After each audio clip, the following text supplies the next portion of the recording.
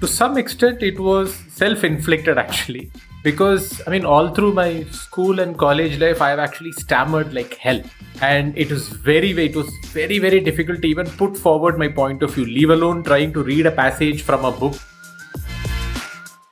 Between the agency and client side, I would anyway go back to an agency because the kind of fun and excitement that you have on a roster of clients is far better in agency side than a client side. Flipkart didn't feel like a digital startup at all. It felt like a consumer company. Wow. They were it's almost like Amazon. They are razor sharp focused on consumer, how to make consumers happy, how to get things easy to consumers. That's how things have changed. Brands have their own voice. They've discovered their own voice and they're talking on their own. Media's pull is slightly lesser compared to what it used to be back in the 2010s and mid 2000s kind of stuff. But they all coexist now in this big hodgepodge called social media. Easiest way to explain personal branding is a quote from Jeff Bezos. He said, personal branding is what people say about you when you leave the room. Hello, everybody. Welcome to yet another episode of Recast. I have a very interesting guest today joining me. His name is Karthik Srinivasan. He's a communication consultant, but has had a very illustrious career. And he's been just at the right job at the right time. Especially, I think one of his sort of career stints, was at Ogilvy, where I think he was heading the social media space, the whole digital space. So I'm quite excited to actually run this session with him. And I think for about next 30 to 40 minutes, we will have a wide-ranging conversation around his past experiences and, what he's doing currently, which is also something very, very exciting. Welcome to my show, Karthik. Hi, Saurabh. Great to be here in this podcast. So I think, Karthik, let's just begin and, let's dive into this. And I think let me just begin this by asking you a very straightforward question. We all know that, the communication space has expanded and now I think to an extent is also exploding.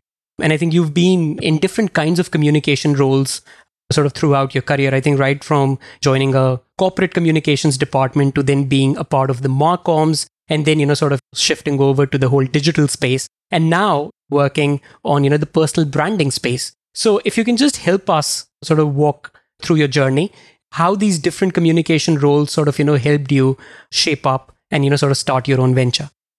Absolutely. So I would probably need to go way back to actually even explain how did I even get into communications, because not many college graduates or PG graduates at least back when I started, this was late 90s, early 2000s. They don't consciously think that I will join the corporate communications team of a company. That's not the India that we know of. Usually it's engineering, management, MBA, those are the kind of stuff. So to some extent, it was self-inflicted actually, because all through my school and college life, I've actually stammered like hell. And it was very, very difficult to even put forward my point of view, leave alone trying to read a passage from a book in front of the class. I would probably melt and probably fall down. In fact, I've even cried in the classes when I'm asked to speak in front of the class.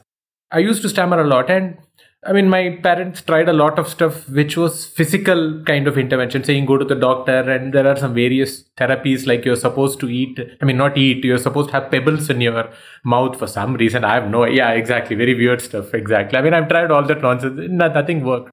But then when there was a chance that, it just appeared that life seemed to be throwing an interesting option at me saying, pick this career that will make you most uncomfortable for the rest of your life because of your past.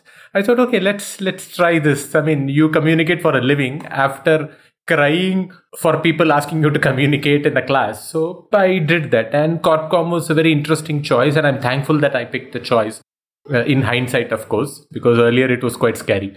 But that's when I started.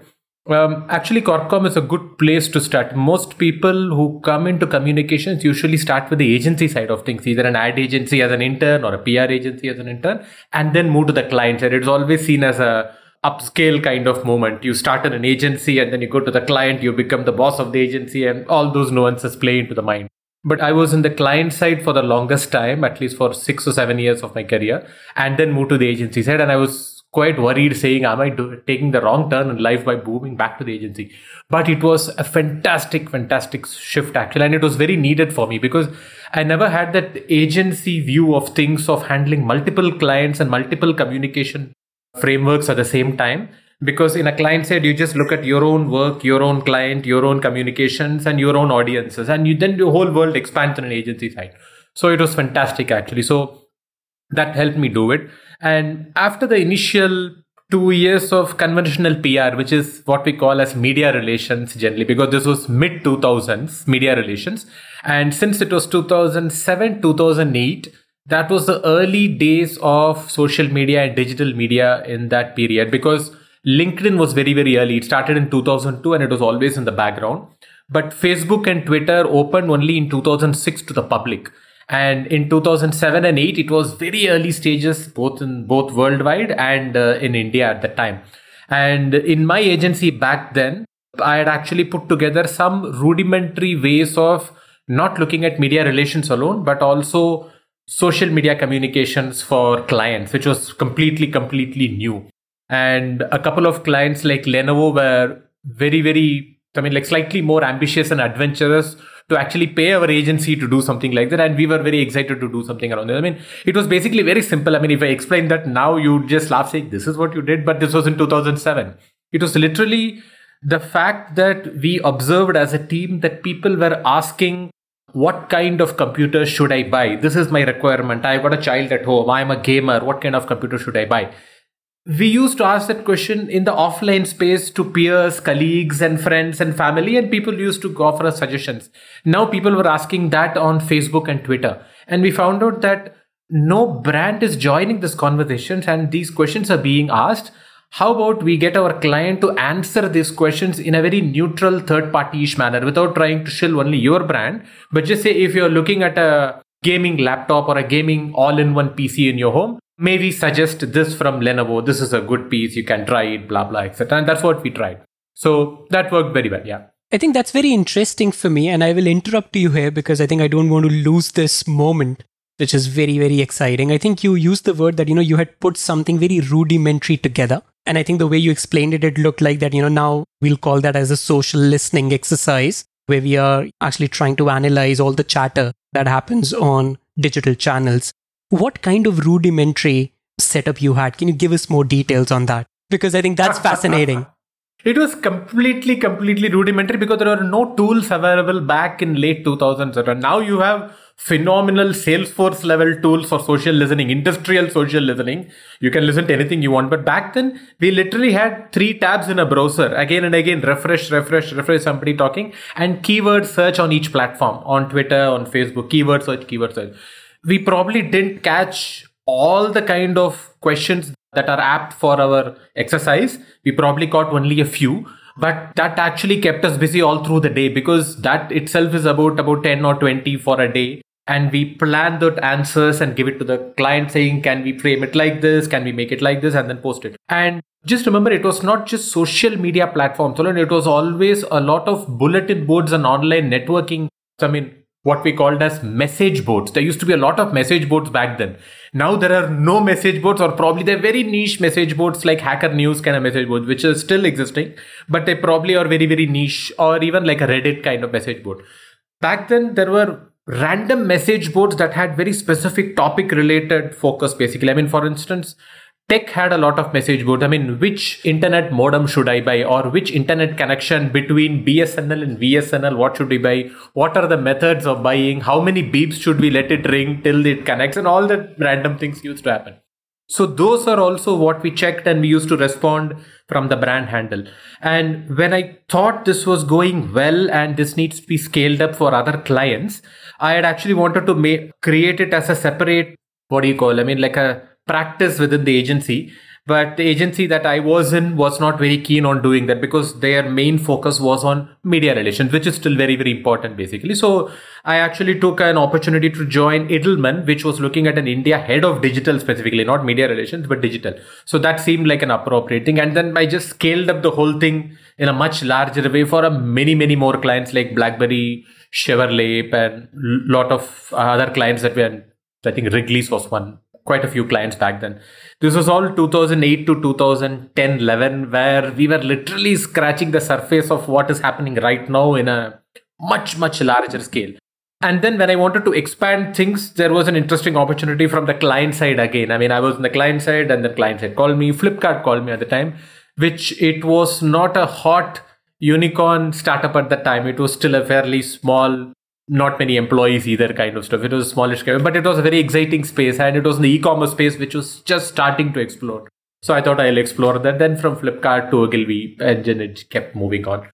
When you went to Edelman, how was the whole interview process? I mean, what was the job description back then around this digital head? And, how was the interview? Who was interviewing you? And, how did you respond in that interview room? I think that'll be very, very interesting for us to know.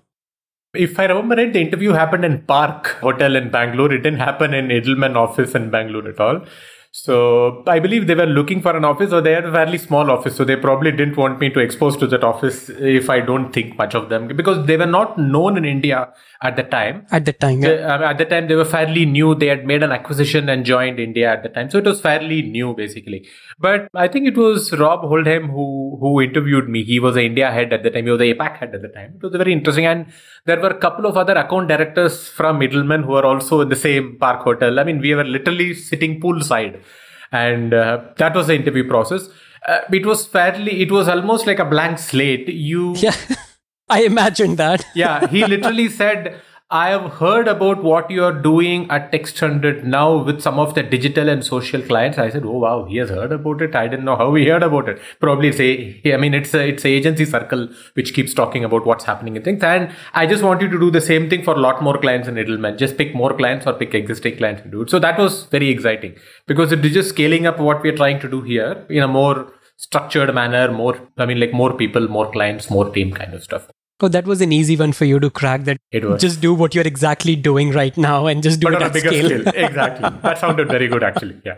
Great. Lovely. So I think when you moved, to Flipkart, because I think you've been on the agency side in the Marcoms, Copcoms team, and then I think you moved to agency again at Edelman, and then again going back to sort of a tech startup back then, where I think Flipkart sort of wasn't this billion-dollar company. And I think from there, I think you again moved back to agencies. I think you've sort of flipped from agency to client to agency quite a few times. And I think the digital has been sort of the undercurrent. So just help us explain those shifts and moves and, how each of those moves sort of, really helped you. Because I think what you were doing from an agency perspective, the moment you would have landed in Flipkart, everything was digital, right? And I think the lingo, the grammar, the vocabulary that was used on the office floor would have been very different. You were probably surrounded by tech engineers, actually no more digital marketing strategists. So help us understand that experience as well. To be fair and to be sure, Flipkart didn't feel like a digital startup at all. It felt like a consumer company. Wow. They were extreme. I mean, it's almost like Amazon. They are razor sharp focused on consumer, how to make consumers happy, how to get things easy to consumers. And the tech people used to sit quite differently. They are the ones who are tinkering with the tech part of it. I used to largely deal with the consumer focused teams, basically. I mean, there were so many managers for each of the categories, and it almost felt like I was in HUL or a company like ITC can also, because they were just focused on the market, focused on consumers. What do consumers want? How do we make them happy? How do we handle consumer connect in terms of pre-purchase or post-purchase? That was all the focus. So it felt like a FMCG company for all practical purposes. And that's a good focus to have for an e-commerce company. Not think of themselves as a technology company, but as a consumer-focused e-commerce. Which was the main mantra for Amazon's success. Be the most consumer-friendly company in the world. That's their success. So that's exactly what Flipkart also was looking at. And to be also fair, it didn't feel like a digital communication work. It was good old communication across a 360-degree kind of media. It was media relations. It was digital communications. It was trying to do something on social media in a more exciting manner. How to create that Flipkart attitude and Flipkart brand. At least when they were starting out, they had a phenomenal attitude that was there, and how to carry it forward was what we are looking at. It's almost like we need to pause our individual attitudes and framework and thinking process and carve one as if Flipkart is a human, and what will she or he say? How will she say, he say? That's what we were looking at. So that was very exciting. But again, as I said, it was one client, one focus, one framing. That's what it's for. Again, between the agency and client side, I would anyway go back to an agency, because the kind of fun and excitement that you have on a roster of clients is far better in an agency side than a client side. So are you saying that digital is a width game, not a depth game? It depends from people to people. For instance, if in an agency you enjoy team work and team management, that is team management, and you manage individuals and etc., you might suit both on the client side and agency side. You would be perfectly fine.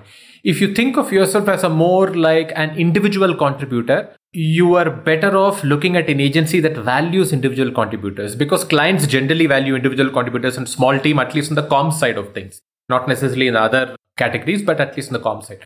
But in an agency, generally, they always want large team managers for large teams and etc. But if an agency values individual contributors strongly, that would be a very good option to just expand your mind, expand your creativity, expand your thought process. It really works that way. So in like 2007, you were with Edelman, and then in 2015, I suppose you joined, the digital or the social at Ogilvy. Right now, I think there's almost an 8-year gap, but I think the world had changed. Actually, by the time you moved from one agency to the other. So what were the marked differences? That's question number one. And then I think, how's the life of a digital or a social marketeer within an agency in 2015? So just help us understand that a bit more.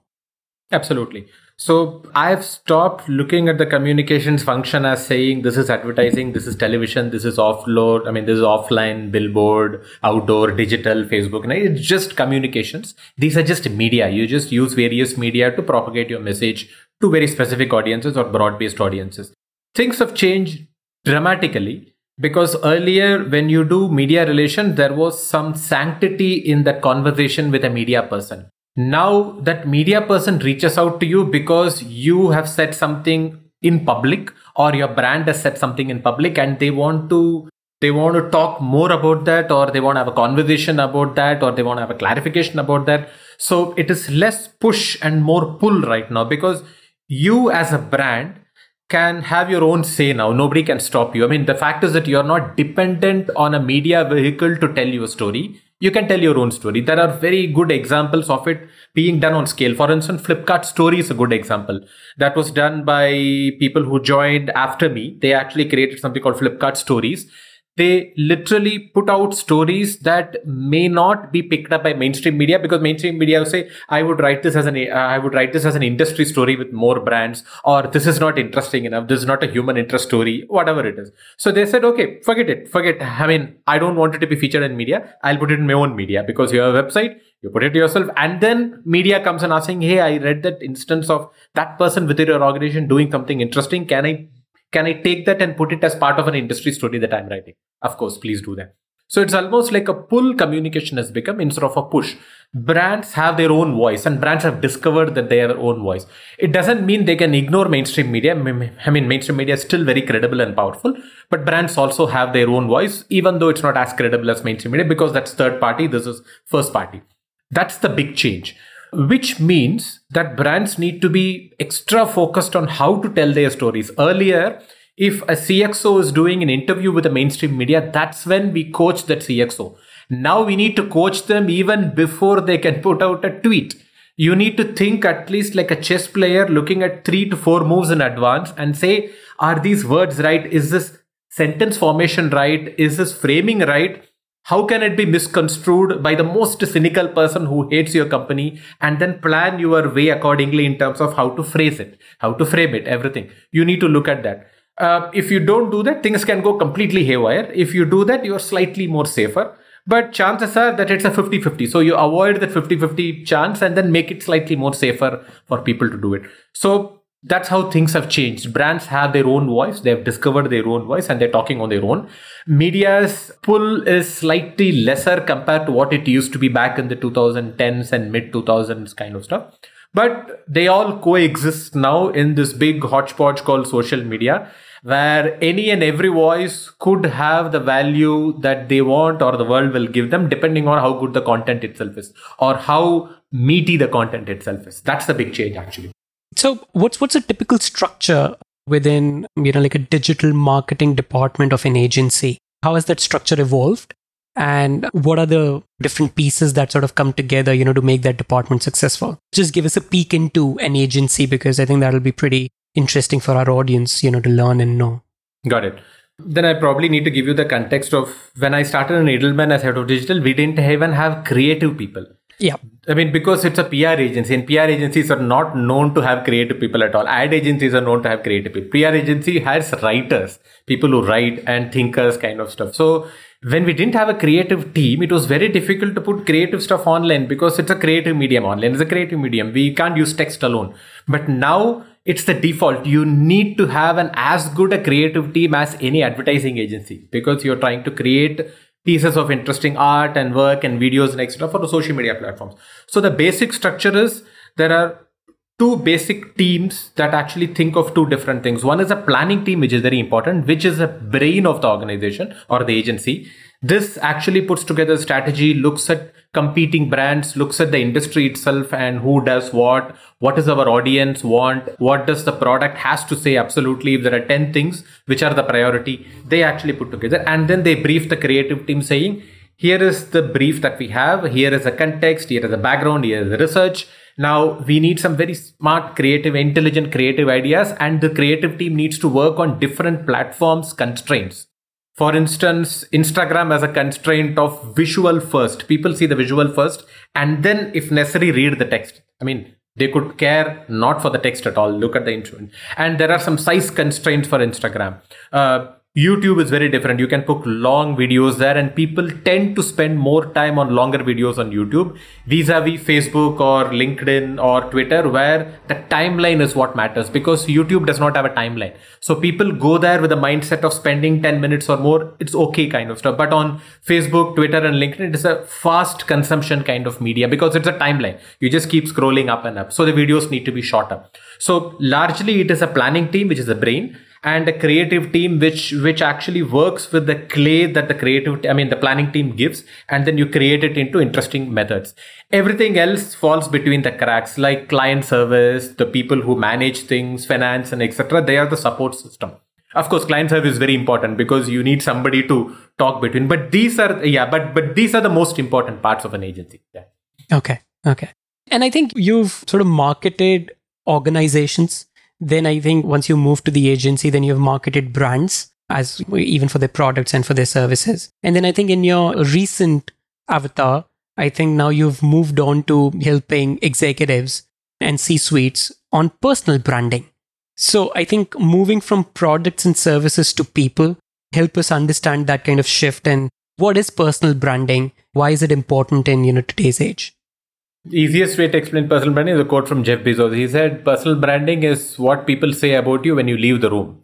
So that's as simple as it. I mean, you are in a room with 10 people, you're talking to them, and then when you leave the room, whatever they say about you behind your back, that's personal branding, whatever sticks behind that. So it's just the memorability. I mean, if you're memorability, or at least actually you can say that. I mean, are people remembering you within a certain context, or are people saying that he works in Edelman? Because that's just your income earning capability. That's not your mark of who you are as an individual at all. But if they say he's that person who was behind that campaign, he's a very creative person, then it's about you, and then probably about your Edelman or whichever company that you work in, etc. So the reason why I moved to that is fairly obvious, because anyone and everyone is active online these days. When I say active, you may be posting maybe once or twice a day or maybe once or twice a week, but we have a plethora of channels and you keep posting and sharing your views and opinions and perspectives on all those platforms, LinkedIn, Twitter, Snapchat, Instagram, Facebook, you name it. We keep talking there also. The biggest difference between earlier when there was no social media and now when there is social media is that earlier we used to speak to people we know. Whether it's clients or peers or neighbors or family, extended family, neighbors, whatever it is, we largely used to share our innermost thoughts or perspectives with people we know. So that was the earlier part, because then there's no social media. Now in social media, we talk to people we know. Of course, that is through social networking, which is not social media. Like say it's a DM on Twitter or a DM or a Facebook Messenger or WhatsApp kind of platform. That is social networking. You talk to people you know. But on social media, we talk also to strangers. Now, these strangers form an opinion about us based just literally on our bio on those platforms, and whatever we say then and there. A tweet here, a Facebook post there, or a LinkedIn post there, or a video on Snapchat, wherever it is. And they form an opinion about us based on those content. It may or may not reflect who we are as individuals at all. But most people don't think about it, because when they are sharing something on a phone or a laptop, they don't see 200 people in front of them. They are alone in their room when they share something. And then they completely don't get the magnitude of the fact that whatever you say online could be potentially read by the entire world. Not just the 200 people who follow you or 4,000 people who follow you, but by the entire world. Things could just move from one circle to another circle. It could be seen by the entire world. And many people have made phenomenal blunders in this case and burnt their careers. And it has happened. And we all know those examples, of course. So my idea was to help people not become superstars on social media, because that's a very different influencer game, but just define what you want to stand for based on your own personality, and then build that over a period of time, so that when people see your online footprint, they are able to get a cohesive view of who is this person, beyond just looking at LinkedIn and saying, oh, he works in Infosys, he's an Infosys project manager, which is again an income earning capability. It does not define who that individual is.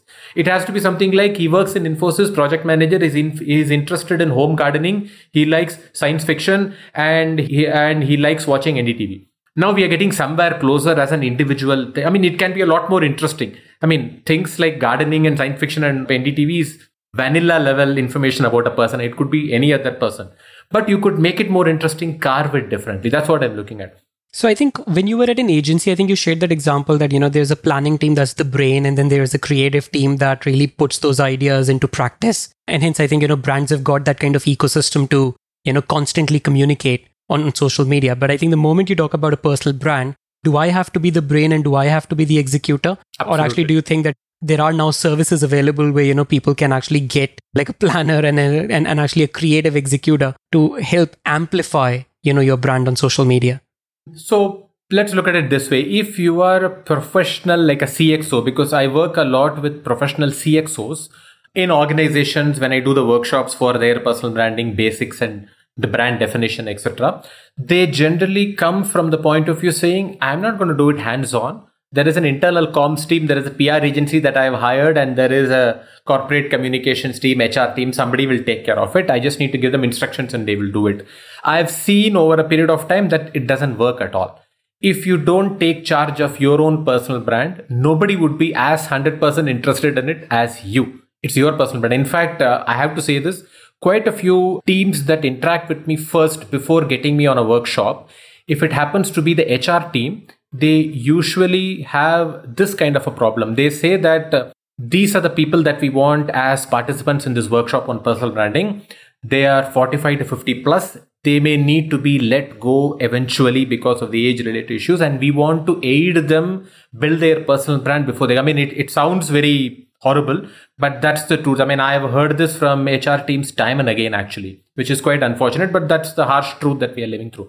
But at least HR team is trying to aid them to build their personal brand so that when they go on their own, like a consultant or a freelancer, they have something to bank on as a personal brand, because of which they might get work. It's not as if their existing clients would give them work. Complete strangers need to buy their services, basically. And for that, they will look at a profile on LinkedIn. Just like how we look up the kind of reviews a product get on Amazon or Flipkart and then decide to buy a completely strange product based on strangers' reviews. That's how people would choose people when they want to look at freelancers and consultants. So that's largely the context. And in that case, it's better that you handle it yourself.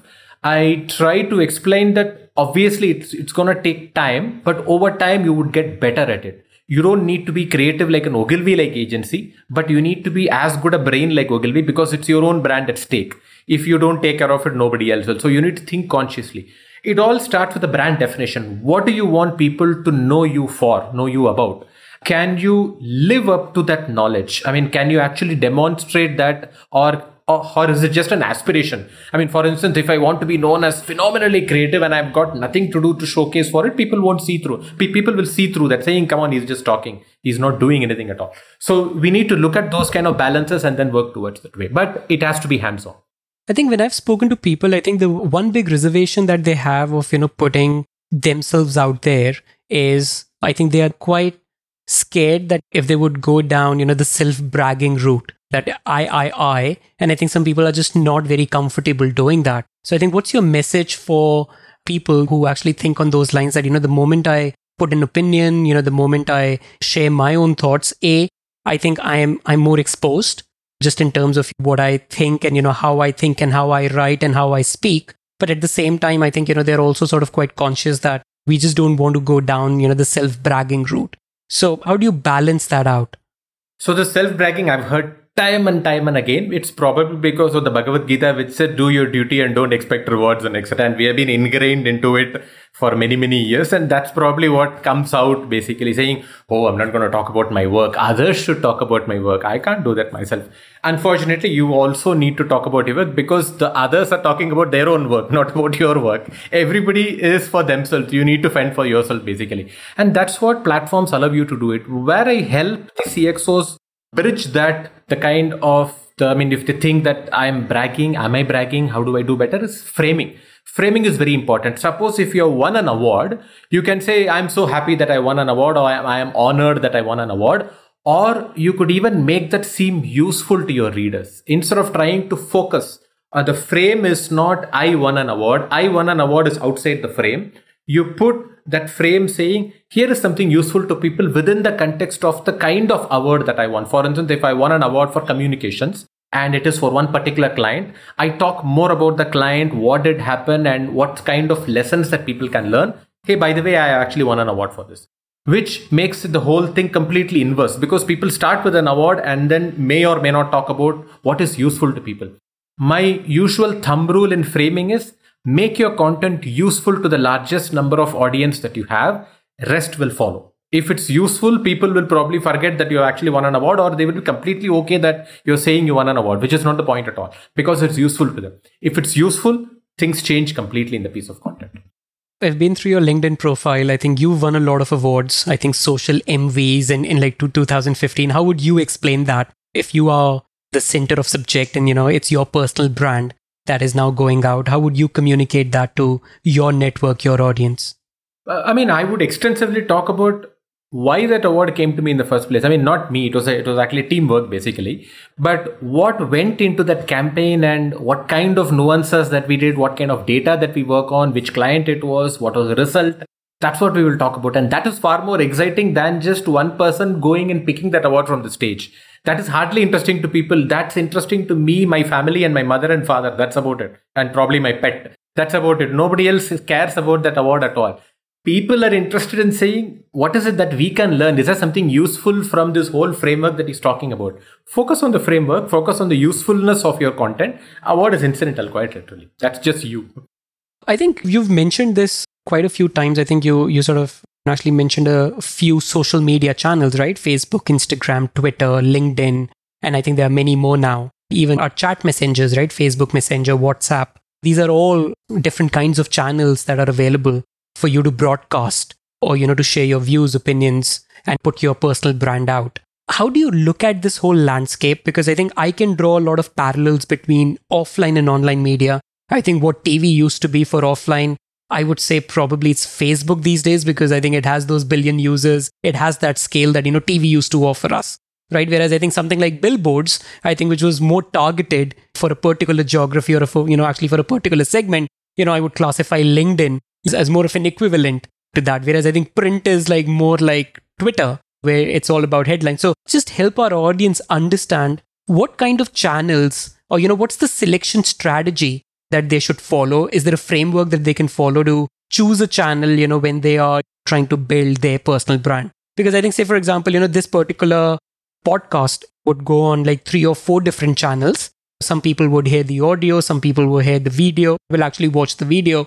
But I think the biggest success that I've had is on Facebook, which is a very unusual place because I'm actually talking about hardcore business content, but still people, who are connected with me on Facebook sort of tend to engage with that content more. And I think that's the kind of puzzle that I've not been able to solve in my head, that, how these different channels sort of play a role in helping the message to reach out to maximum number of people. I wouldn't draw a linear line between mainstream media channels and social media platforms, like saying billboard is this or TV is this, because I was just sort of using that more for an analogy. Yeah. I understand, because people do that very often, which makes a lot of sense. For instance, billboard could be the stories feature in Instagram and LinkedIn. I mean, these days you got stories in everything. You got Instagram, Snapchat, LinkedIn, Twitter, everything has got Facebook, everything has got stories. Because in a billboard, you actually pass by it and see it quickly for a few seconds and you forget all about it. Stories is something like which lives for 24 hours and then moves. So I look at it at a more fundamental level. For instance, LinkedIn is an office corridor network. Basically, I mean, in the office corridors, whatever you talk, that is the equivalent of a LinkedIn. And LinkedIn is probably the only platform that has some implicit rules inside people's head saying politics, no, not on LinkedIn. Fun entertainment content, no, not on LinkedIn, because it's not professional content. But I know of RJs who actually share their, like audio interviews with big stars on LinkedIn. And then I've asked them saying, why do you do that? And there are half a dozen comments saying, no, don't do this. This is Facebook material. Don't share it on LinkedIn. And I've asked them and they said, I get work from corporate clients based on the voice that I've actually showcased. And corporate clients and corporate agencies, that is event marketing agencies, are looking for good voices to host their company events. And they look for it. They don't go to Facebook to look for voices. They look at LinkedIn to say professional RJs, voiceover artists, and they look at it and they look at an example and they get it. So it works. For instance, a football coach would talk about football strategy on LinkedIn. It's perfectly fine. A professional politician would talk about his or her work on LinkedIn. Perfectly fine. It's when people who are not related to the profession talk about it, it sounds a bit jarring, but it's generally what works for you. Literally, I mean, you can't put a gun to their head saying, no, you can't talk about this, because there are no rules like that. So that's LinkedIn, office professional corridor. Every other platform, whether it's Facebook or Twitter or Instagram and etc., every other platform is like you standing in the middle of the road and shouting to random people at just anything and everything. Quite literally. That's the truth. That's how it works quite literally. Within that, there are some nuances. Like Instagram, you're probably standing outside a college and shouting because the age group is much, much, much lesser. Twitter, you're probably standing outside a road which has got a lot of media organizations and shouting, which makes a lot of sense. Facebook, you're just standing in your neighborhood and shouting outside the road, quite literally. That's literally how I think of it at a very, very broad level. So from my own workshops on personal branding, I strongly recommend LinkedIn as number one, Twitter as a second line strategy. I mean, I understand that most people think Twitter is one cesspool of terrible content and etc. But Twitter still matters. I mean, LinkedIn matters number one because it's reasonably saner platform and people generally stick to serious professional work related topics largely, even though people are trying to push that limit into Facebookish content or LinkedIn, but it's okay. It's up to them, whatever works. That's LinkedIn. Twitter makes a lot of sense because of two important reasons. One, media professionals are highly tuned into Twitter where they look for news pegs. What can I write about? Who are the key influencers who are talking about the content that I want to write about? Let me reach out to them for a voice bite. So that it really matters from a personal branding point of view because you get an amplification channel in media and media is looking at Twitter. So that's number one. Number two, interestingly, Twitter is the only platform which has also got Google's blessing. For instance, when you are logged into Twitter on a tab and you search Google for keywords, you actually get individual tweets in the search results in Google. No other platform gets you individual results of posts. For instance, on Facebook and LinkedIn, you get profile level results, not post level results. That's a big difference. On Twitter, you get individual tweet level results. So it's almost like you got Twitter's X audiences, that is X million people who use Twitter. Plus, it's XY million people who use Google search, which is a very, very large number. So that helps Twitter become a good amplification channel along with LinkedIn. So these two channels I would highly recommend. Yeah. I think concepts like personal branding, I think are pretty new. But I think once you think back, it just seems like that, it was so obvious, for this to happen. So now if you have a crystal ball, how is this whole communication space gonna evolve, change? I think in next 5 to 10 years, what's your take? I think it's already happening right in front of us because of the pandemic. More and more people when I say more and more, it's still very anecdotal, not data-based. There are some data available. More and more people seem to be keen on moving to wherever they want instead of trying to move in closer to the place of work. Because the place of work has just evaporated in the last 1.5 to 2 years. There is no place of work. Wherever you work from, that's your place of work, which is quite interesting that way. And because of this, more people are also being slightly more elastic about this full-time occupation thing. I need to be an employee for 9 to 6 with this company. There are gigs available. I mean, there were gigs available all the time, but now it's getting slightly more pronounced that you can be a part-time freelancer, consultant. All those things are gaining slightly more traction, not mega traction, slightly more. I mean, maybe in the tech side, it's more pronounced because there were always been platforms like Topcoder where you can code for some time, get some money and then chill out and then you can do that. I mean, if you can afford to do that, you can do that. Not many people can, but there are options like that. And because of that, if you're on your own, you are on your own company. I mean, you are just your own one-man company and people need to choose you or not choose you. And people choose you based on the footprint that you leave. So you need to be more conscious about the kind of footprint that you leave. Even here, I've heard a lot of CXOs say, but Karthik, I generally want to keep a low profile. You never know what I would say online that might hurt that person or annoy that person or antagonize this company. I don't want to say all that. I just want to keep it. I just tell them saying that, of course, you can keep a low profile, but you need a direction within what kind of profile you're building. I tend to give this, this example very often. It's almost like you live in a house. It's got 100 windows. You just need to select 5 windows for the world to see who you are. You don't open all 100 windows because that would mean 24/7 live streaming of your life. You're not doing that.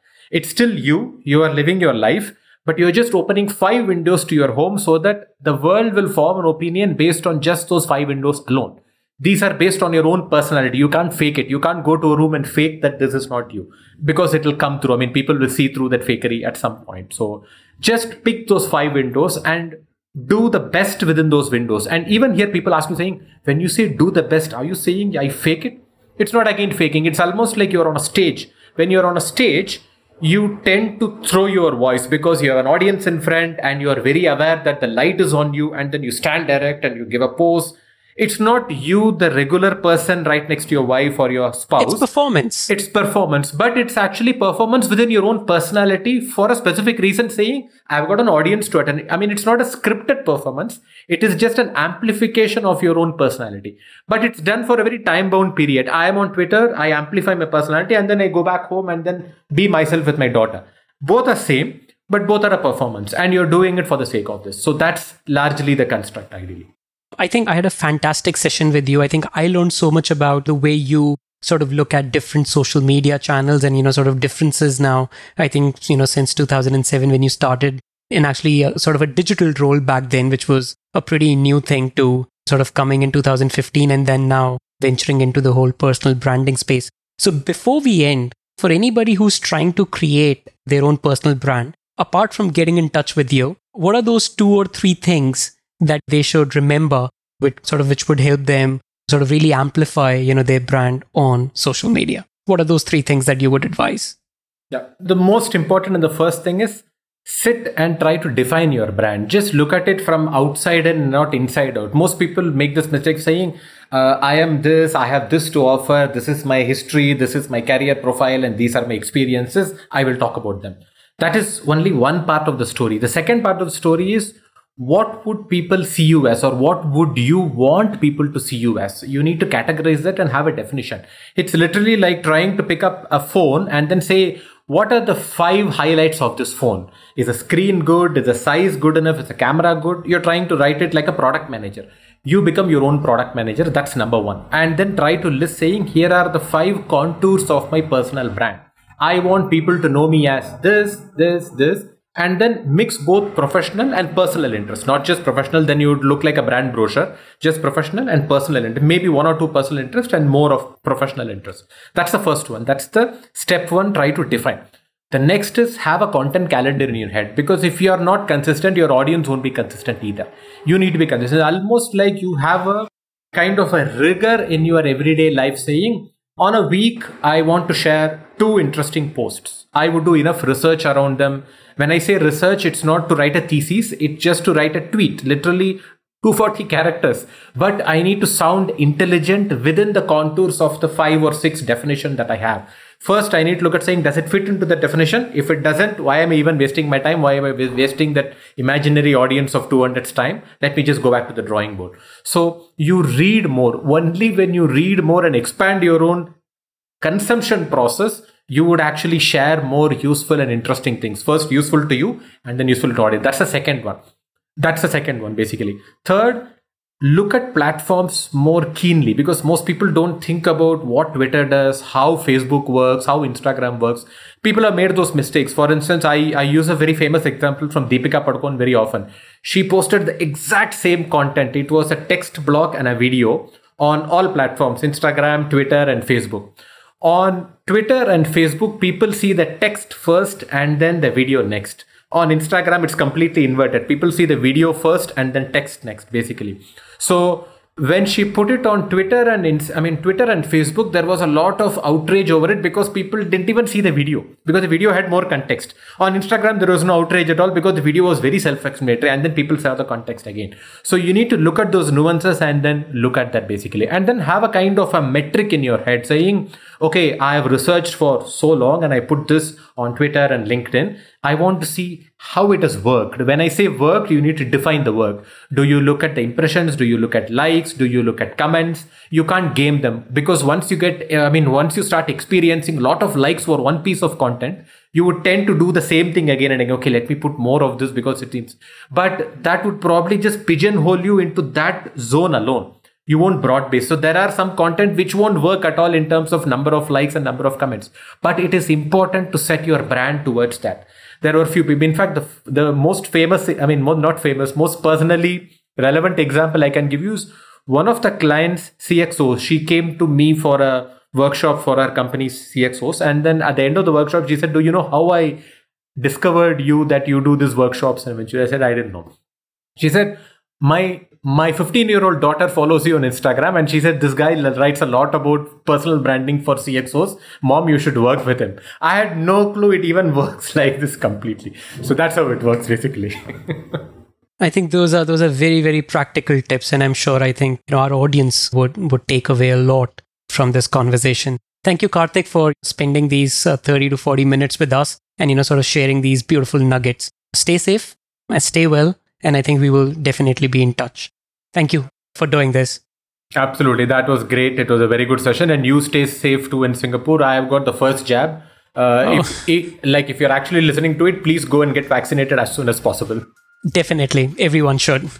Thank you, Karthik. Thank you. Bye. Bye. You've been listening to Recast with me, Saurabh Sardana. If you like what you heard, subscribe to our show on Apple Podcasts, Spotify, or wherever you listen. Don't forget to leave a review and rating on your favorite episode. Also, if you want to chat with me, connect with me on LinkedIn or Twitter.